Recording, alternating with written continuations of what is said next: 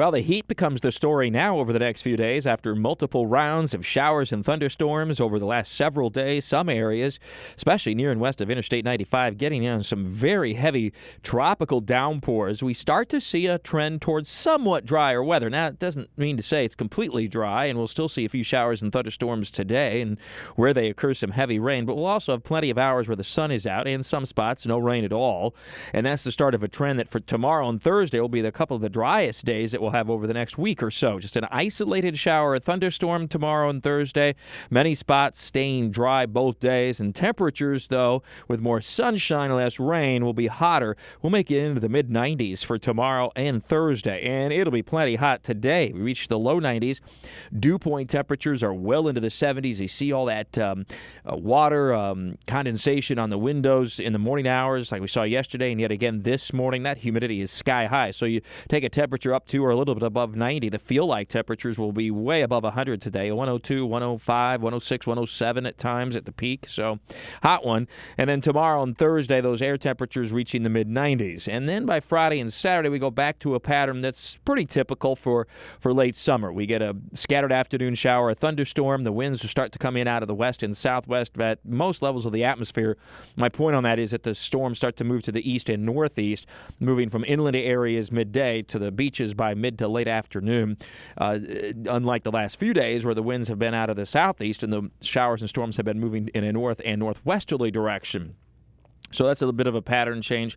Temperatures level off some, but still reach 90-plus for Friday and Saturday. And it looks like that pattern holds right on into the rest of the weekend as it stands right now. In the tropics, well, Marco fell apart. It literally got decapitated by strong wind shear Sunday night into Monday. That's a good thing. That's the enemy of tropical systems. So Marco, quickly weakening, did make a landfall last evening, about 7 o'clock our time, Eastern Daylight Time, at the mouth of the Mississippi, so a little bit southeast of New Orleans.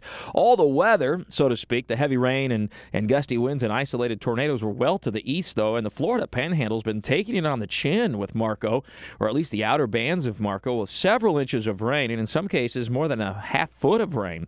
There have been isolated waterspouts and tornadoes, and that extended west all the way through Mobile, and then New Orleans got next to nothing out of it. A few showers and storms, but certainly nothing of much consequence.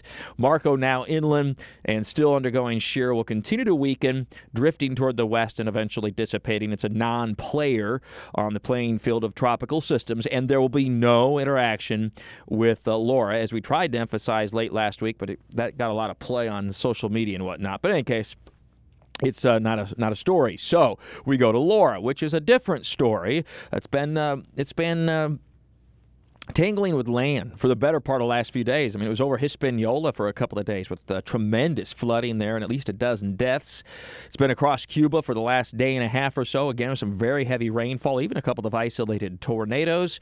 Now it's moving away from Cuba. It's into the Gulf of Mexico. Very warm ocean water, a generally favorable environment in the atmosphere, too, for strengthening, and it looks like Laura is a problem. And it may be Houston we have a problem, so to speak, as this storm's going to get awfully close to Houston upon landfall Wednesday night. It looks like steady strengthening now, perhaps a period of rapid strengthening as it moves to the west-northwest initially and then turns rather sharply to the north over the western Gulf of Mexico.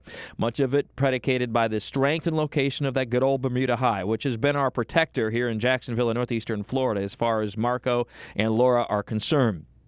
So Laura will move west-northwest, turning more northward with time. That more northward with time, obviously key for Texas and Louisiana for the exact landfall spot. It looks like a bit either way of midnight Wednesday night. A Category 2, possibly Category 3 hurricane making landfall on the upper Texas coast or perhaps extreme southwestern Louisiana.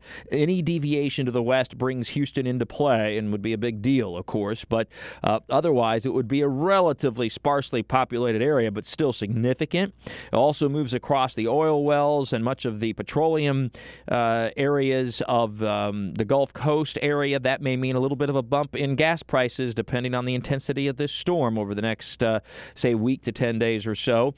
And Then the storm will continue to move northward, turning a little more northeast with time and moving up through the middle part of the country before taking a pretty sharp turn east across the Tennessee Valley, weakening, of course, because it's over land. But then all indications are that its remnants will make it out over the western Atlantic by the time we get to the weekend. Likely not having a chance to rejuvenate, but something to watch. And even if it does, it would be pushing off to the east and northeast out over the open Atlantic, but kind of going full circle, in other words.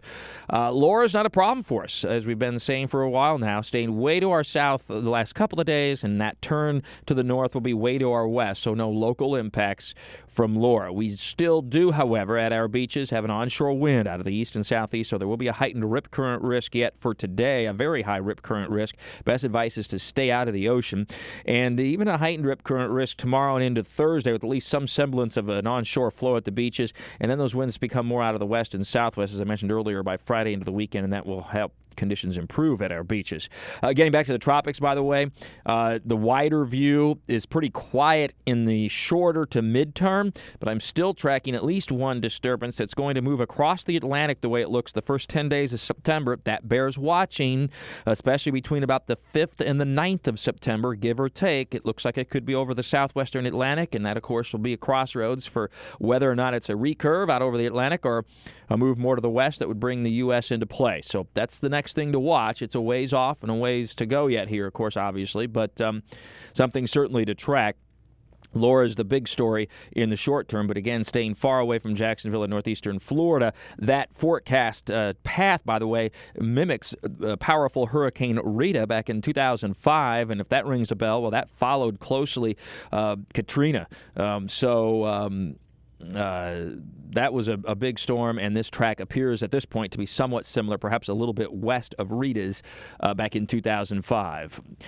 More, of course, in Talking the Tropics with Mike at CBS 47 and Fox 30, ActionNewsJax.com, on WOKV.com, and our First Alert weather app. Thor weather all the time. I'm Chief Meteorologist Mike Burrish from the CBS 47 and Fox 30 Action News Jax First Alert Weather Center for 104.5 WOKV.